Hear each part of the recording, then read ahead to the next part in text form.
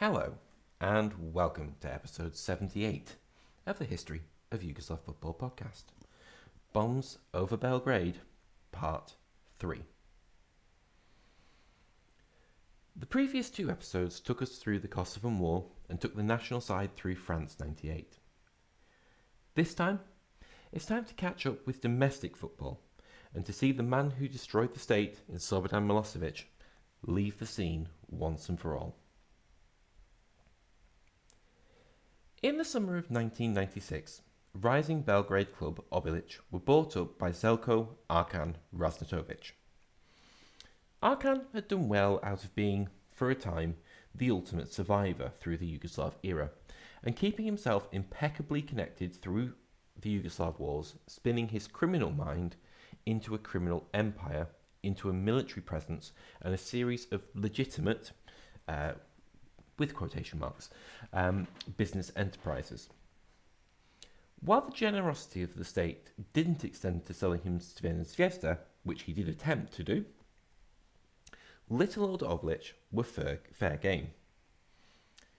On purchasing the club, he wanted to immediately lift it to the top of football in the Federated Republic of Yugoslavia, and the band of fans and strays that had followed him to war as part of his Tigers were suddenly now back on the terraces, no longer as Delie or as his Tigers, but as Vitezovi, Obilic's Knights.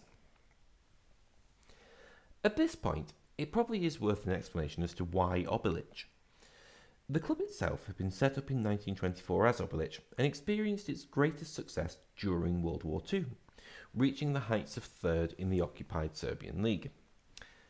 Come Tito, while Obilic weren't wiped out of existence like BSK, they were renamed as FK Kuborac due to the overtly nationalist name that they possessed. However, lacking the government support of Partizan and Zvezda, and lacking the popular support of OFK and Radnički, Obilic got their name back in the 50s, having already slid into obscurity, sitting in the lower tiers of local subdivisions around the 7th tier, until 1987 to rise back up as far as even the third league, finding their way into the second tier come the departure of Macedonian and Bosnian sides from the league, clearing the road for Obilic to progress. So their appeal for Arkan was relatively obvious, based in Belgrade, a club on the rise, and one that had had their nationalism clamped down upon in the past. The symbolism was there, and the potential was there. All they needed was someone with the ambition, and no one could ever accuse Arkan, whose legends suggested he once single-handedly robbed an entire cruise ship and once robbed a bank across the road while waiting for a coffee, of lacking ambition.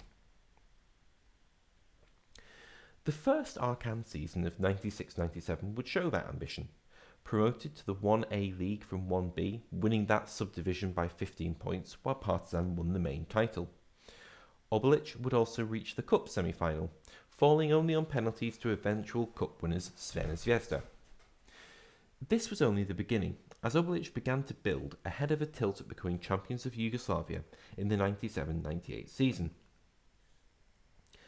The first sign of this was in changing manager, bringing in Dragan Okuka. As a player, Okuka was a mainstay of Velez Mostar and had taken over there just before war broke out. He ended up breaking through as a coach at Minas Bese, who he took to a shock fourth in 1995 before a season at Kukurici ahead of taking the job at Obilic. That, given Okuka was rated highly and linked to other, more legitimate jobs, was a shock in itself. What he'd managed to pull off that season would be even more of one. It's fair before getting into this to note two key factors. The first is that the Obilic team didn't actually have much spent on it. The side this season would be pretty similar to that from the season prior, which would be pretty similar to that the season after, and while some Obilic players would get international recognition, only Dragislav Vjevric, who had left the club in 95, and Nikola Lazetic, who joined in early 99, would get enough caps to ever be accused of having an international career. This wasn't an especially strong squad, nor was it an especially promising one. The second factor is that Partizan and Zvezda weren't especially good either. Reigning champions Partizan sold most of their best players in 1997, with Dragan Siric going to Barcelona, Dejan Vukicevic to Sevilla, and Georgi Hristov to Barnsley. Zvezda, meanwhile, were just in a bit of a difficult period for most of the decade, and this season would be no different. In short, there were three not very good sides competing for silverware, and one had to win it. But Obilic had an X factor, and that was Arkan himself. While it would sell the players short to suggest that Arkan was why Obilic rose to prominence, it's also fair to say that there was no other owner quite like him. Take, for example, the aforementioned Nikola Lazic. Lazic would join the club from Vojvodina, but where most transfers are carried out between intermediaries and clubs and lawyers, Lazic was picked up, thrown into the boot of a car, and allowed out only when he signed a contract.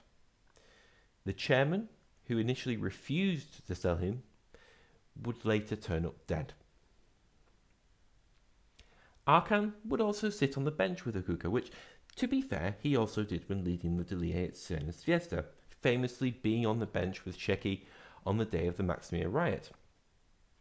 After all, in spite of not having any known actual coaching education, Arkan was given his coaching badges by the FA.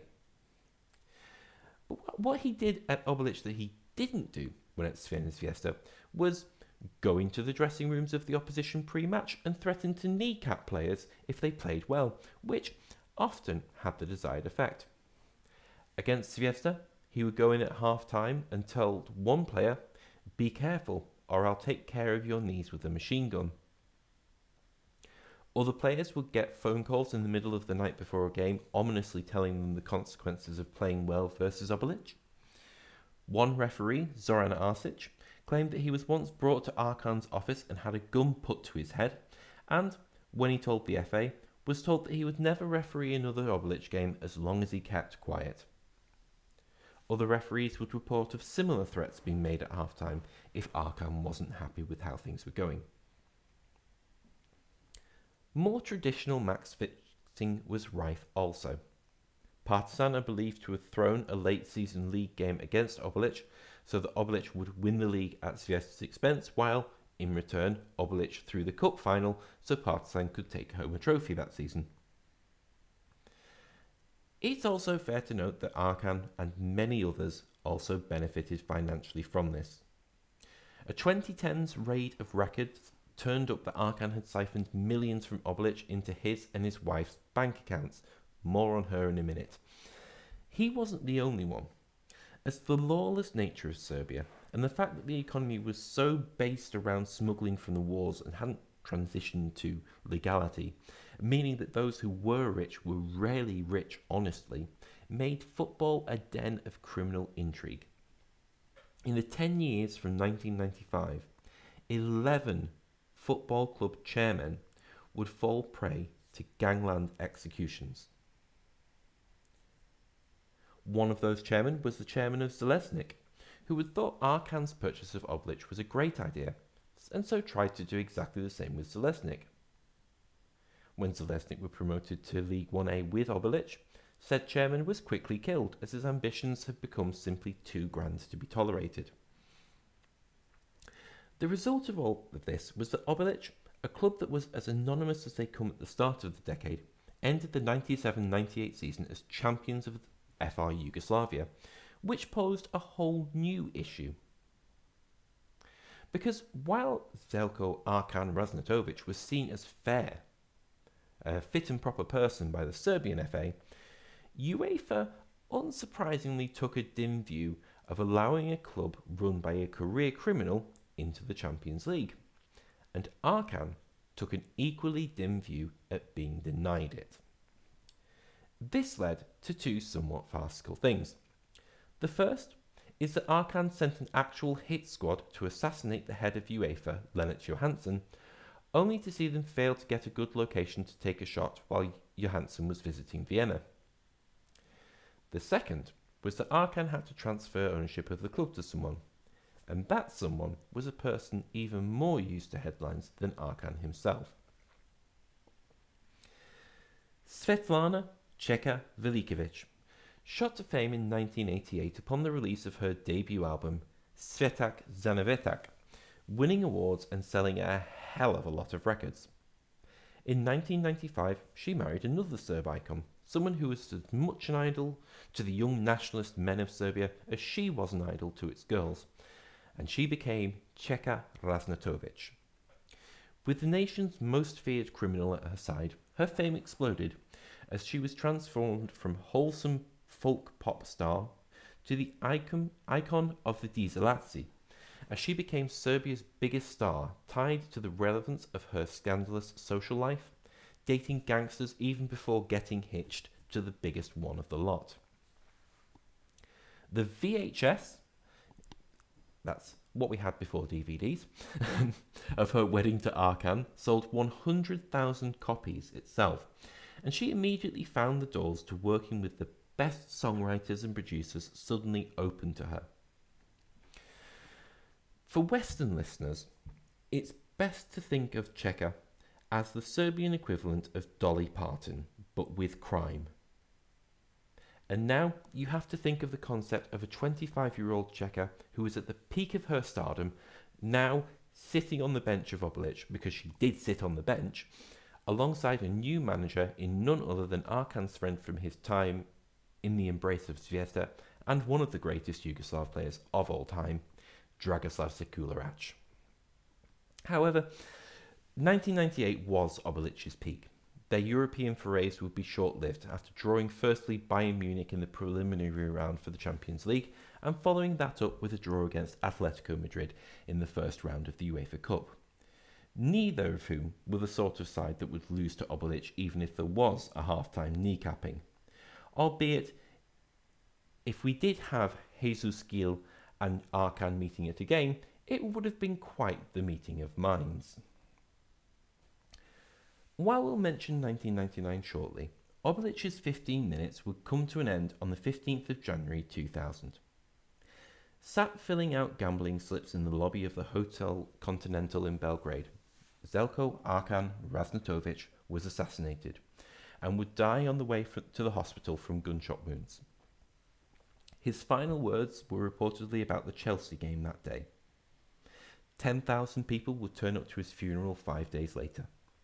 For Obilic, they would remain competitive for 2 further seasons to the end of the 2001-2002 season, but further legal troubles at the top of the club, which included Cheka spending time in prison as part of an investigation into the assassination of the Prime Minister, tied to a general cleaning up of Serbian football, saw them drop down the table and out of the top flight in 2006.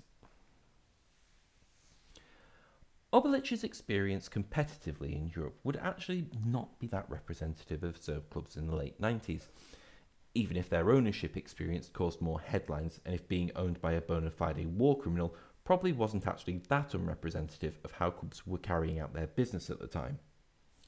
Sven and Zvezda in particular were enjoying minor success. In the 96-97 Cup Winners' Cup, they would get past Hearts in qualifying on away goals before battering Kaiserslautern at the Maracanã 4-0 in the first round to progress to the second round, where they would be defeated by eventual winners Barcelona. Partizan would reach the same stage in the final edition of that competition 2 years later, managing an away goals victory over Newcastle United in the first round, who younger listeners may be surprised to learn were actually at one time good. This leads us to the 98-99 season, one where Obilic would come second but be banned from Europe due to their connections to Arkan, in spite of said connections being more arm's length than they were when they were actually playing in Europe, with both Obilic and champions Partizan finishing the season unbeaten. However, this was a truncated season courtesy of the war in Kosovo, as the season would be called on the 14th of May due to the NATO bombings. That was hardly the only change between the league as ended the 97-98 season, and that which would finish the 99-2000 season. For a start, 98-99 saw the league move to a simple 18-side, 34-game league, albeit it was called after 24, with the final games having come on the 20th of March.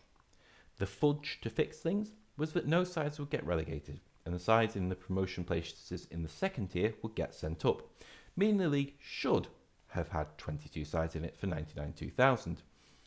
However, one of those sides in the top flight was Pristina, who, perhaps unsurprisingly, had no intention of playing in the FR Yugoslav League and left over the break to join the Kosovan setup, which started in the 99-2000 season and basically would run parallel to the Yugoslav system, ahead of people starting to recognise that system until late in the noughties.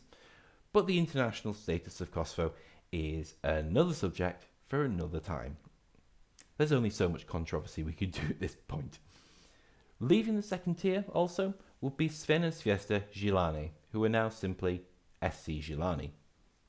So, in 99-2000, the first league operated as a 21-side league, with the second league reorganised into 3 regions, which brings the one and only mention in the podcast of the wonderfully named Vojvodina region side of Big Bull Bashinsky, who, as you may be able to guess, was sponsored by the local abattoir company.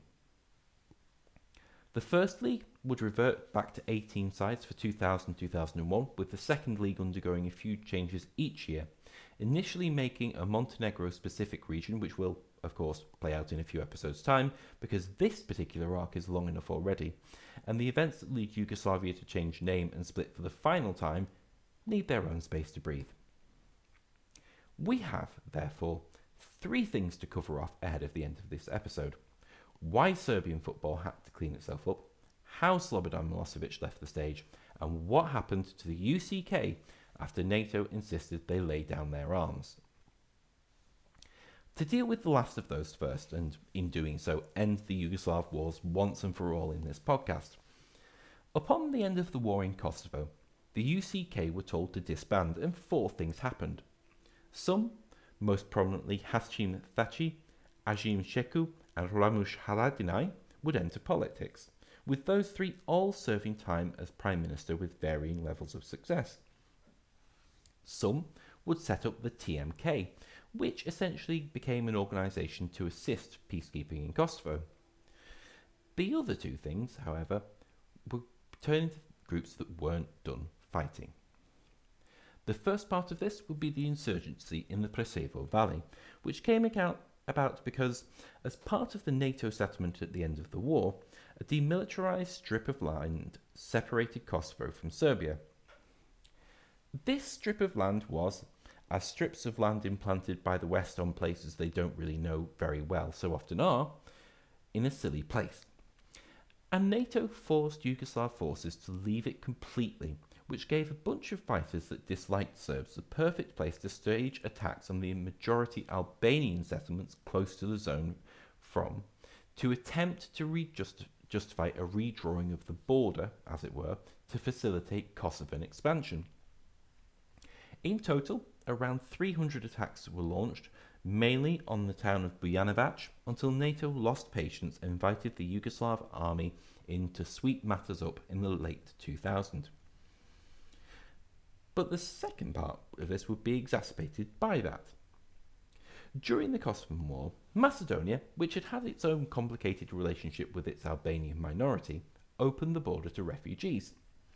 Around 350,000 made their way across the border, which, when added to the fact that the country bordering them had economically collapsed and couldn't take Macedonian goods, meant that Macedonia entered its own period of economic hardship.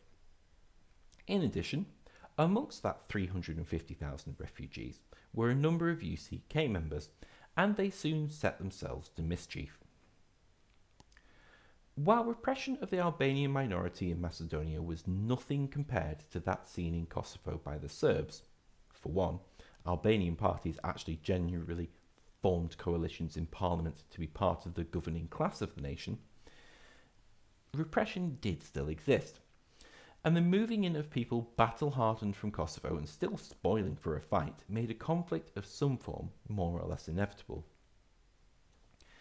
Attacks on police began by an organisation calling itself to the UCK, separate to the other one but inspired by it, and this quickly escalated into a full-blown conflict around the border areas between Kosovo and Macedonia, particularly around the city of Tetovo.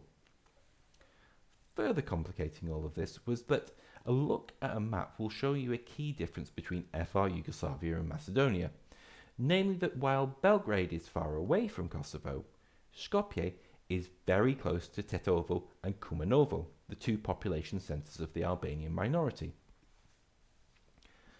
The conflict itself lasted throughout the first half of 2001 and can be summed up pretty quickly. The UCK was unable to make any major gains, attempting to take both Tetovo and Kumanovo, and ending up getting only villages surrounding them, and then eventually being beaten back from those. Given NATO was still in the region anyway, they also tried to keep everyone on a tight leash, and with the Macedonian army being broadly competent and disciplined, save for the killings in Ljubotin the day prior to the Ohrid agreement that ended the conflict fully, was signed. This took many grievances of the Albanian community away, although it's fair to say that full equality in the eyes of the law, compared to the wording of it, is still not something that's entirely present within the nation today. Something around 200 people died in the conflict as a whole, in what would be the final conflict of the Yugoslav wars, albeit it is fair to say that things could easily have been much worse. It may have taken an entire decade, but finally the spectre of war in the former Yugoslavia was going to fade. Speaking of spectres, next to chalk off on our list is to consign Slobodan Milosevic to the history books. As we saw a couple of episodes back, Milosevic's rule had turned swiftly to electoral malpractice when things weren't going his way ahead of the war in Kosovo. During the early stages of that conflict, the mistakes of the protesters in 1996 and 97 were reviewed by those opposed to Milosevic and saw the opposition morph into the organisation known as Otpor. Otpor formed in direct response to restrictions on the free press put in place by then Minister for Information and now the head of state, Alexander Vucic. They were a bit like Demos in Slovenia a decade prior, and Otpor would be an extremely broad church, with the unifying factor being that Milosevic and his government were wrong, rather than necessarily showing any direct policies as to what they would do instead. This way, they appealed across the political spectrum without ever also falling into infighting about how to do things.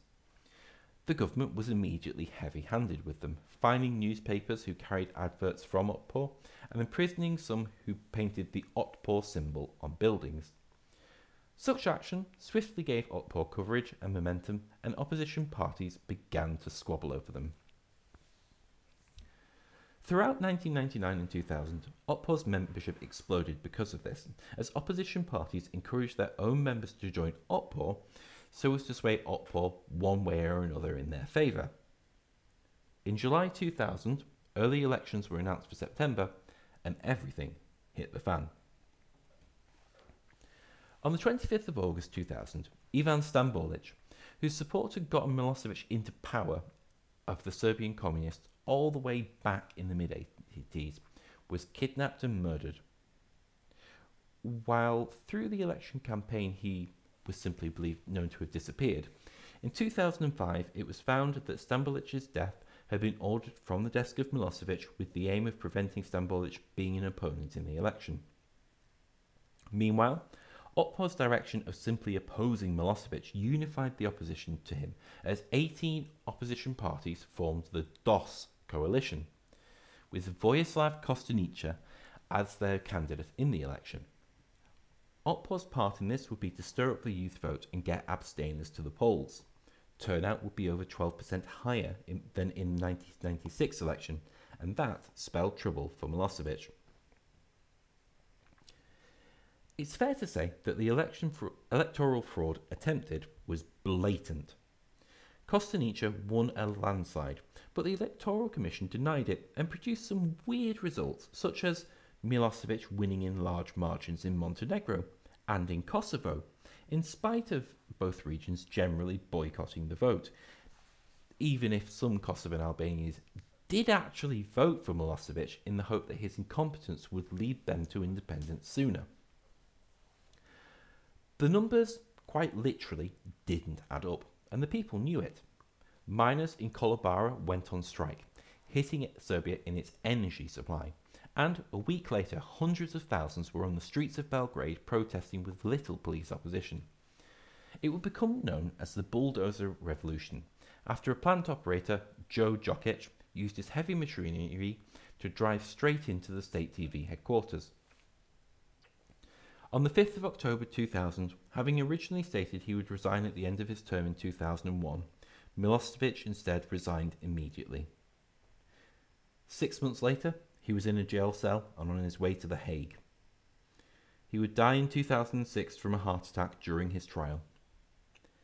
He would never be convicted for his part in the war crimes in Bosnia, Croatia, or Kosovo, and judgment of him remains only that which was passed by history, rather than one passed by the courts.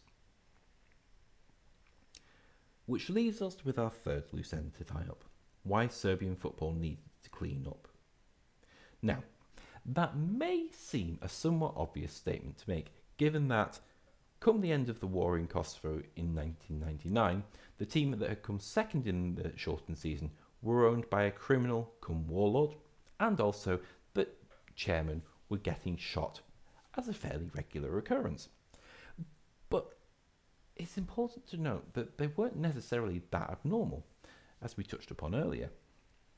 Those who ran football were still those who were running football at the start of the decade, with Miljan Miljanic remaining the dominant figure of football in the nation, much as he had been for the past 3 decades. But 99 and 2000 would be a turning point of generations. On the pitch, new names as the stars of the league that would lead the nation into the next decade, in Mateja Kezman and Sasa Ilic, started to rise to prominence. In the stands, however, tragedy struck. At the 113th Fishiti Derby in October 1999, pyrotechnics fired into the north end of Zvezda fans of the Partizan Stadium, renamed from the JNA in 1989, hit Asa Radovic, a 17-year-old fan, in the chest.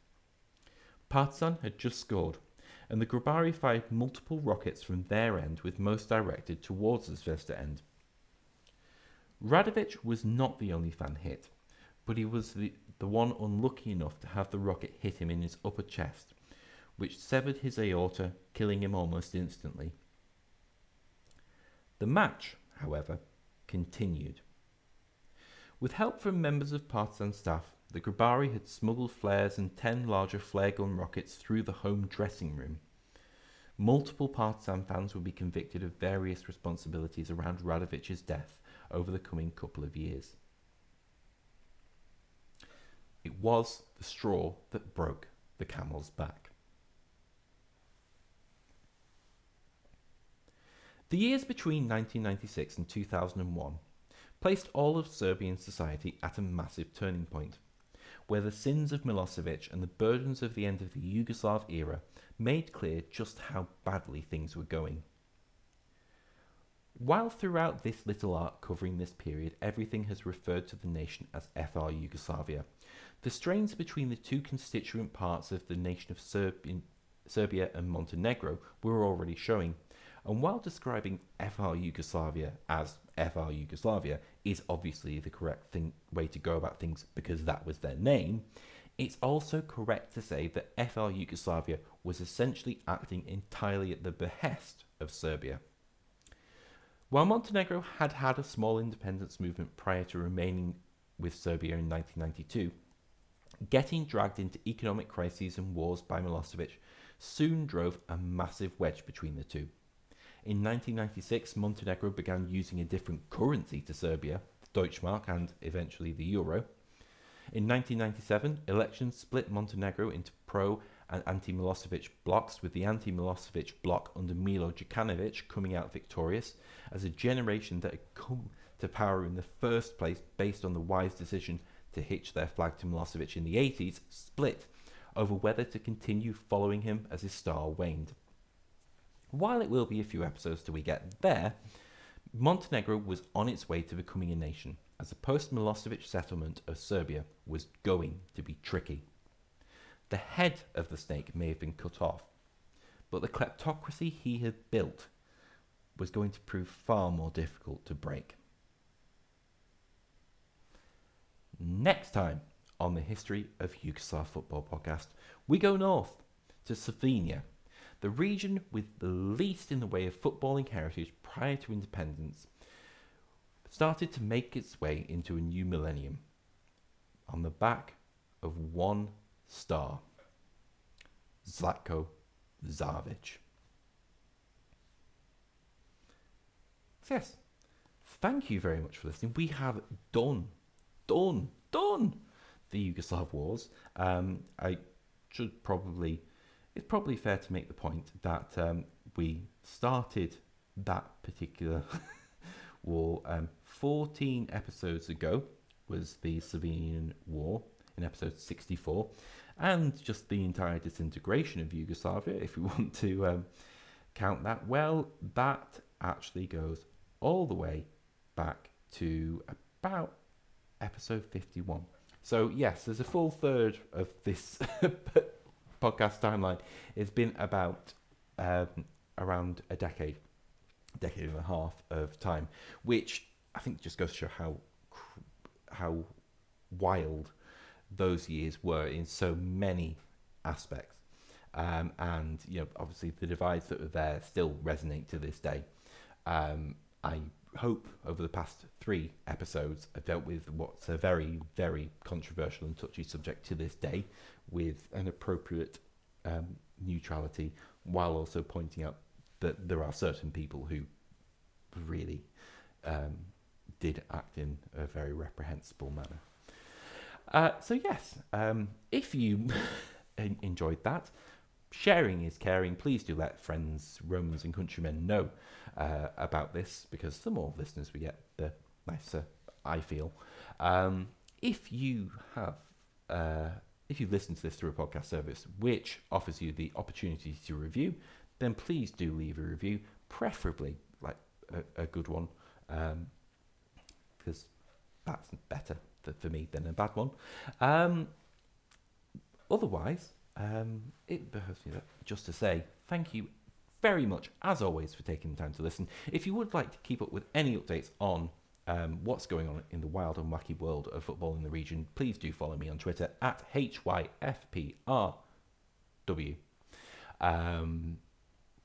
We have a lot of things that are going to be going on there over the summer, just in terms of features of football in the region over this summer, because it is a big turning point of the summer for a lot of clubs.